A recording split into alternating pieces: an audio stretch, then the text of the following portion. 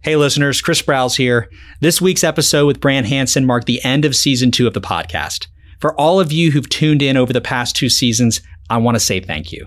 This has truly been an insightful and fun journey for me, and I hope you've enjoyed the conversations with authors as much as I have.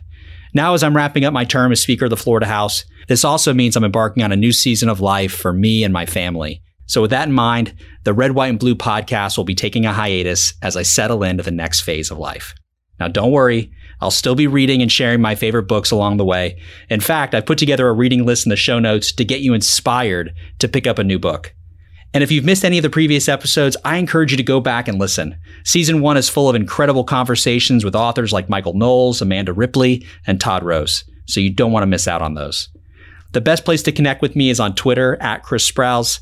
Feel free to shoot me a direct message or tweet your favorite book recommendations with comments. Thank you again for being a loyal listener to the Red, White, and Blue podcast. Until next time, this is Chris Sprowls, signing off.